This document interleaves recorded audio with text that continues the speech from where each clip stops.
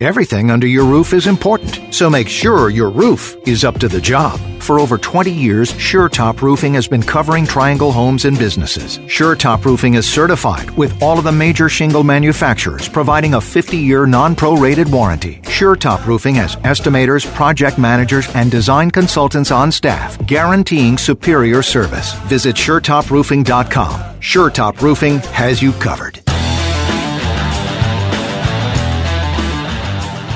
Welcome to the Carolina Contractor Show with your host, Donnie Blanchard, brought to you in part by GAF, the world's largest roofing manufacturer. We protect what matters most. And Mid-Atlantic Roofing Supply in Raleigh, a roofing supplier with a different approach. And welcome back to another exciting action-packed edition of the Carolina Contractor Show. My name is Eric Smith. Across from me, the lovely and talented Donnie Blanchard, general contractor. How are you, sir? Doing great, man. How about yourself? Loving it. Now that we get into the colder month of the year. For sure. And last week, we got a lot of comments on the show. We did. We had Dr. David Peden, and he was giving so much insight, information about COVID-19, about the vaccine, and we've got that information up at the site, and we've got some links up there, too, we're going to talk about. And the website's the place to start, thecarolinacontractor.com. We also have Facebook interactions there. We've got your ability to ask Donnie questions. And again, we've talked about this before. We ask people to ask questions to the contractor. Right. Sometimes they're about things like COVID, and we're not that bright, so we have to have a professional in like we did with Dr. Peden. But there is something interesting because we wanted to have Dr. Peden back because your worlds do kind of cross. You want to explain that and then bring him in? Absolutely. Well, he was gracious enough to come back on with us this week, and last week was so informationally packed that we just couldn't get the HVAC questions into that show, and I just felt like we would give him our platform and as a service to the public and especially our listener base. Giving Dr. Peden our platform, I think, was a very wise thing, and we just got some really positive feedback. Before we dive into this HVAC topic, I wanted to say one thing that we didn't get in last week. Dr. Peden's wife, Sherry, was gracious enough to do some homework, and she texted me these links as far as construction workers order to get the vaccine. So all that information, I won't get into the details, but that information can be found at ncdhhs.gov. And it will basically outline when you would be eligible for the vaccine, as well as some helpful information on where to find the vaccination site. And welcome again back to the show, Dr. David Peden. How are you today? I'm good, thanks. Thanks for inviting me back. Well, the information you gave us last week, there was so much of it, and that's why we've encouraged people to download the podcast, because you just can't, the average person can't absorb it in one time. But it's fascinating, and if you, again, have questions out there, you're thinking, what should I get? Should I get the vaccine? What are some of the differences between them? All that information is in the podcast from last week's show. But as we said at the beginning of this show, there is a crossover between your home or business's ventilation system, HVAC system, and how to limit a virus from spreading. And that's what we want to kind of focus on today. And Donnie, you want to kick that off? Sure. Well, there's no secret that there's going to be some major changes in the HVAC world, and we're hearing from inspectors that that's especially going to be applied to commercial settings. So most of these questions, Doctor, are centered around air circulation, purification, that sort of thing. And we touched on it last spring when you were here the first time, but things have evolved, and these are probably a little more complicated than what we talked about 8-9 months ago. But the first thing I'll start with is, do you feel like regulating fan speeds in the HVAC systems will help? So frankly, that's the kind of a study that would be interesting to do, because you actually need to look at infectivity rates, presence of microbes, including virus, et cetera. But having said that, I think that clearly, what I think we do have a good handle on is the number of air exchanges in your home per hour makes a difference. I mean, the more you can ventilate and get air out, and particularly if you can filter the air as an adjunct, that should really be that should be helpful in making sure that the air is clear. I mean, in hospitals, we do very severe reverse engineering. I mean, we have negative pressure rooms, which basically means that when you go into a room, anything in that room, if the air is kind of sucked in there. I mean, it's invented in such a way for very infectious diseases patients in ICU settings that they that you can try to contain that air all in one space. Now, that's an extreme version that you're not going to do in your home, unless you want to increase your home costs by an order of magnitude. But in general, the more you can ventilate the house with regards to microbial stuff, the better off you are likely to be.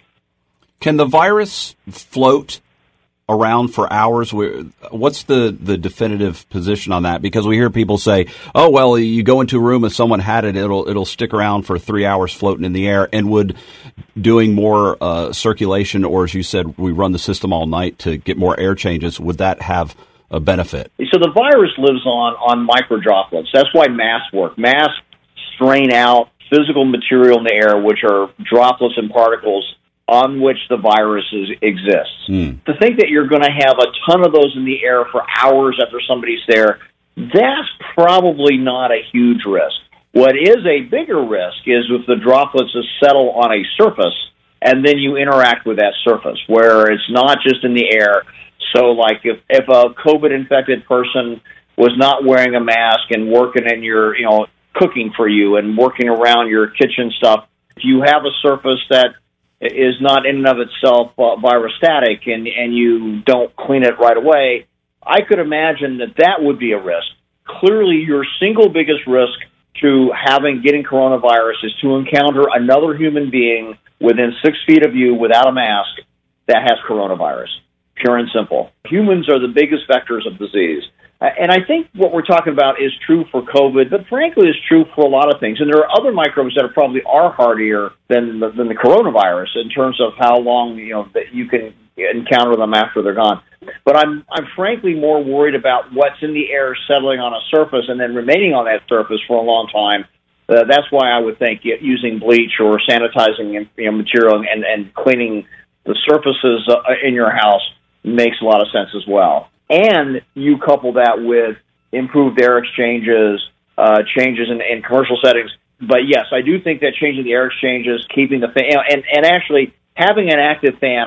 My understanding is that most filtration systems really are only active if there's a fan on, because you got to move the air through the filtration system. Just to reference a show we did before we got together initially, Doctor, we mentioned that copper and alloys of copper like brass and bronze, they immediately kill all viruses that land on, not immediately, but they start to break down any virus that lands on those. And interestingly enough, I had a magnet in my pocket when I came to your house the first time, and that was a way that we were able to test your door hardware, and it was, in fact, real oil rub bronze. So I think it's important for people. I mean, if you're worried about this or surface transmission, like the doctor said, you could go to Lowe's or any of the big box stores, and you could swap out all your door hardware and just make sure that what you're getting is actual bronze. And that's funny we got on that because in our question segment we have a couple of tips on how to tell if it is in fact a copper alloy. What is your take on air purifiers, Doctor? You said HEPA filters were something that you endorsed on the first program we did last spring, but do you feel like that's something, because those things are awful expensive, do you feel like that's something that's worth investing in?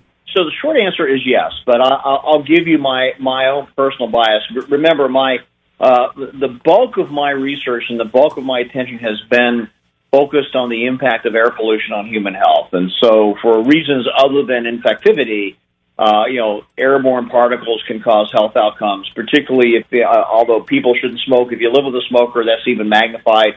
If you use a real wood-burning stove, that can be somewhat magnified. And in those cases, what's very clear is that there are good health outcomes related. You do improve health with a HEPA filter. So that becomes a risk-benefit analysis for you. If you've got good air circulation, you don't use those other devices, and if you are careful about who comes into your home and masking and whatever, I don't think it's a requirement that you have a HEPA filter. But if you are somebody where you've made a decision, I want to maximize my safety, I want to, I want brakes and airbags, as it were, to use a metaphor. Then a HEPA filter, from an engineering perspective, makes a whole lot of sense, and I would still endorse that. What I'm less enthused about are ozone generators. Mm-hmm. It's very clear that if you ozonate fluids, and in certain settings, use of ozone as a disinfectant makes a lot, can make a lot of sense. Usually in the context of bubbling ozone through liquids through water to disinfect water. And in that setting, it can be fine. Ozone can actually, might even be used to, you could put surgical instruments into a room filled with ozone, and that would be useful. Having said that, ozone directly causes it's one of the regulated air pollutants in the United States. I've spent more than half my career studying what bad things happen to people who are exposed to ozone.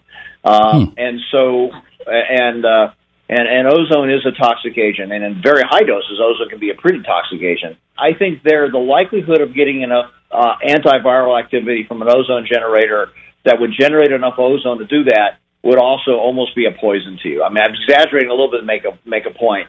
So I'm not enthused about ozone generators as a way to disinfect a house. Certainly not as a way to disinfect a house if you're still in the house when it's on.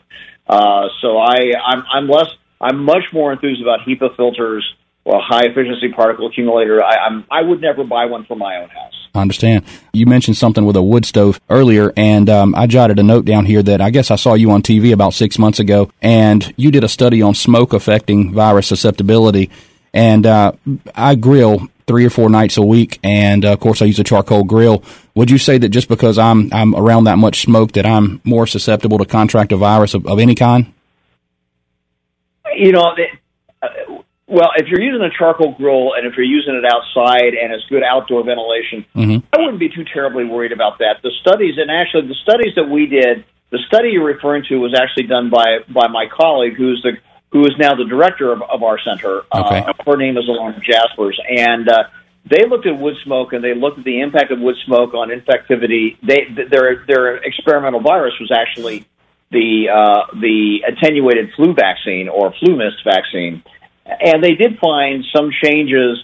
These were people experimentally exposed for 2 hours, sitting in a room that contained 500 micrograms per cubic meter of wood smoke, which is close to, the current U.S. standard for particulates is 35 micrograms per cubic meter. That level of wood smoke is like what a firefighter might encounter, or what you might encounter if there's like a forest fire near your house. So the short answer is outdoor grilling with outdoor ventilation, etc., intermittently should really not be a big risk. I wouldn't lose sleep over that per se. Now, if you use wood as your primary heating source and you use it in the house, there you got to be really clear that you've got good ventilation, that your chimneys work well, or your smokestacks, or however you vent, that the smoke is really vented outside.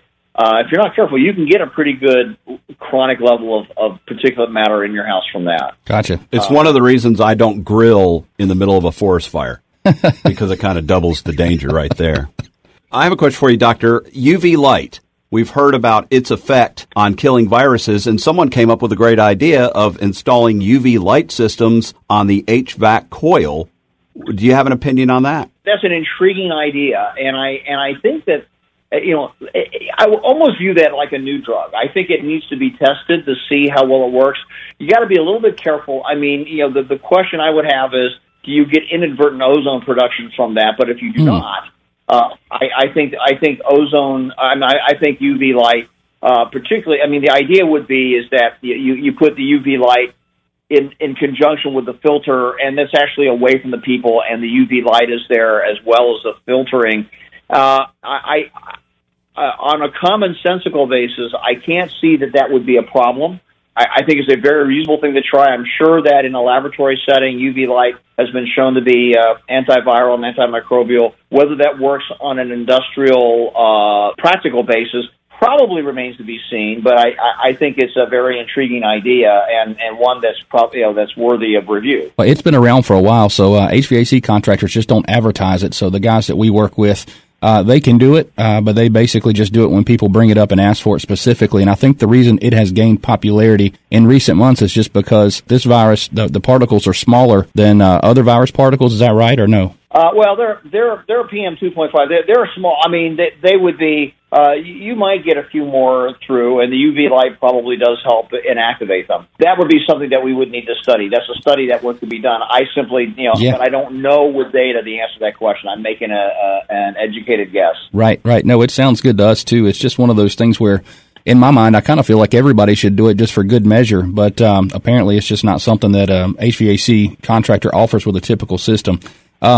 Jumping into something else, this is not really related to HVAC, but it just dawned on me, and I wrote it down to ask you.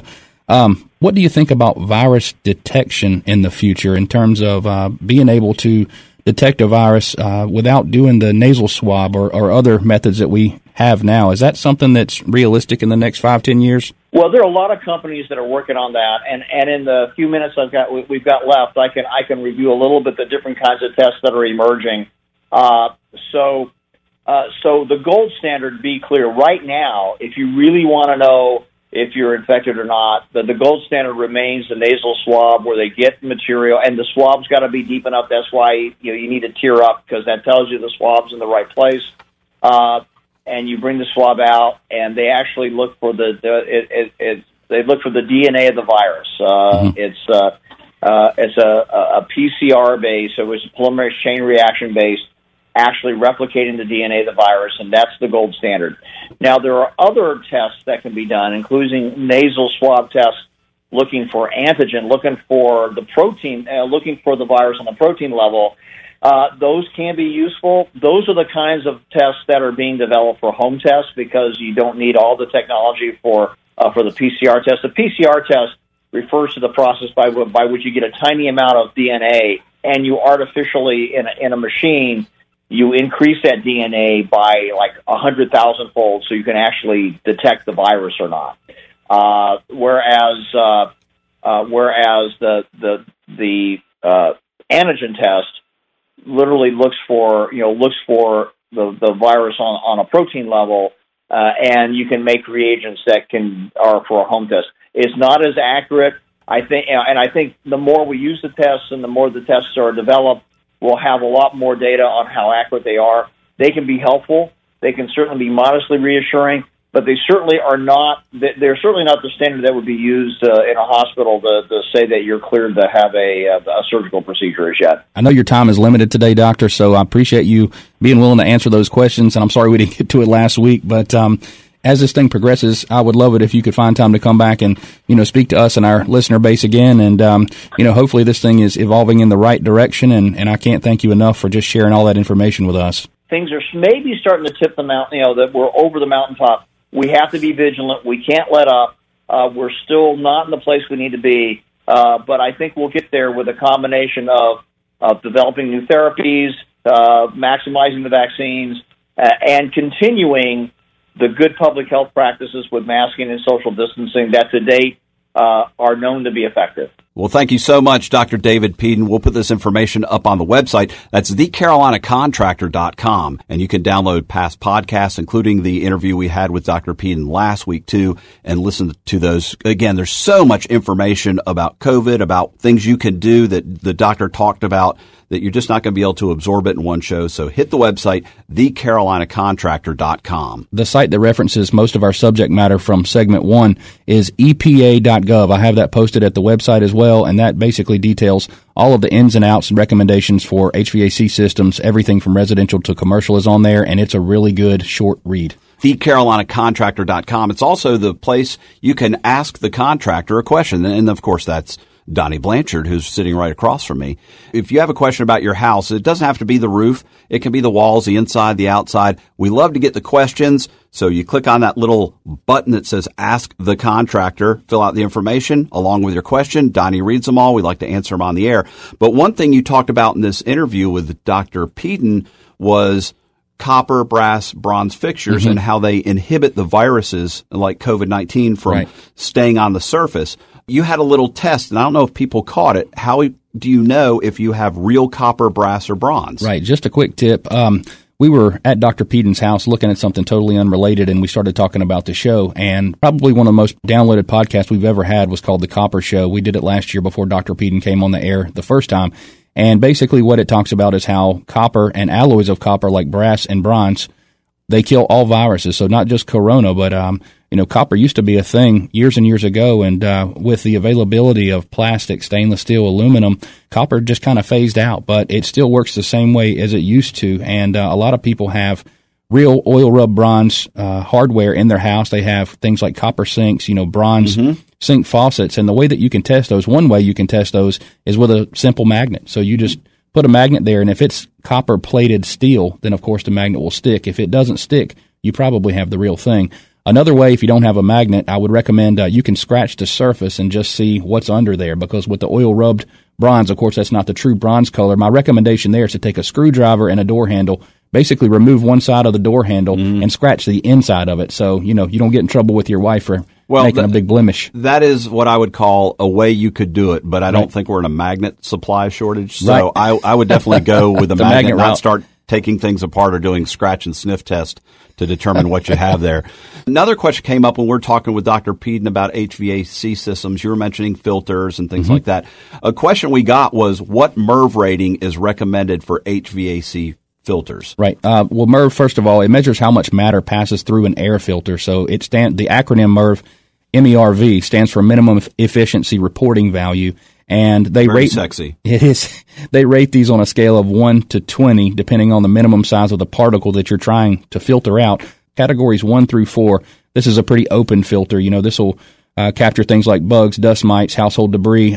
Some folks reference things like window unit air conditioners have this particular filter built in. Categories 5 through 8 are things that are a little smaller. Mold, pet dander, aerosol sprays. That's basically the baseline for all residential air conditioners is categories 5 through 8 on the MERV filter rating. Right. Categories 9 through 12 just get smaller and smaller. So this is things like pollutants, dust. Hospital labs commonly have these, and really high-end residential air conditioners have these as well. Category 13 through 16 you don't really hear about very often, but this is things like bacteria, droplets from sneezing, smoke, things that are even smaller than what we talked about before. And the common places you find categories 13 through 16 are like patient surgery areas of hospitals where they just can't take any chances. The smallest category, 17 through 20, basically includes all viruses, the finest particles of smoke and dust that you can imagine. And really, these are only used in clean rooms, so like places where they manufacture electronics or really sensitive science experiments. 17 through 20 are used in those type of rooms. Hey, we got time for one more question, and this is definitely left field. Okay. Are there any alternatives to an underground dog fence? I told Donnie the other day, we're talking on the phone, and we have a new Labrador Retriever. First of all, she likes to destroy potted plants. Number two, she likes to dig under the fence. And yes, she's gotten out, and our Ring doorbell system caught her out in the front yard. Are there alternatives to the dog fence? Yep, there's something that recently came out. It's a system called Halo, Halo.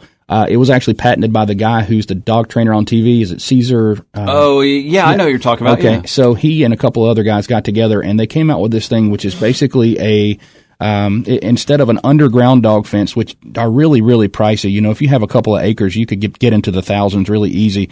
But this is the neatest thing. It's about an $800 per collar. But what you can do is you can actually draw out. It's called a smart fence. Actually, you draw out the fence line on your phone on your map.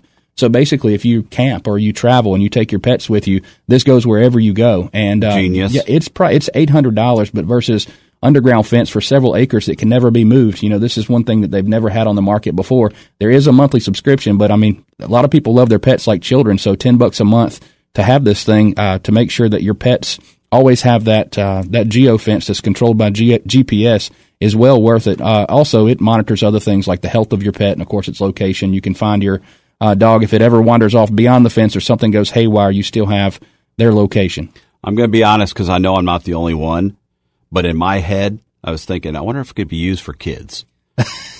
I'm not advocating it. I'm just saying I know people out there have the exact same thought. Could you imagine going to the beach and you just hook up your kids to it and say, go on? Yeah, go ahead. Yeah, right. We're not recommending it. It was just the thought that happened. It, like you said, it is probably highly illegal. Yeah. If you have a question about how to keep your kids keep your dogs in a certain area on your property, go ahead and ask Donnie that question by going to the website, thecarolinacontractor.com. Click on the Ask the Contractor link. Again, we proved it. It can be about your house or it can be about canines. canine care. And you can also find details on past episodes. That's where you can download them in podcast form. And you can find links to the Facebook page, the YouTube page, and also find out if you need a new roof. And you might be going, oh, I don't know if I need a new roof. Well, then you need to call SureTop Roofing or visit their website, SureTopRoofing.com. Donnie and his team will come out. They give free estimates. They'll look around the house. They'll get out the drone and do cool stuff. Maybe it has no damage. You don't even need to be replacing your roof. That's awesome, because what Donnie loves to say is what? Your roof looks great. Call me next year. And we will see you next week on the Carolina Contractor Show. Thanks for listening to the Carolina Contractor Show, presented by SureTop Roofing. Learn more and submit your questions at thecarolinacontractor.com. Everything under your roof is important, so make sure your roof is up to the job. For over 20 years, SureTop Roofing has been covering Triangle homes and businesses. SureTop Roofing is certified with all of the major shingle manufacturers, providing a 50-year non-prorated warranty. SureTop Roofing has estimators, project managers, and design consultants on staff, guaranteeing superior service. Visit SureTopRoofing.com. SureTop Roofing has you covered.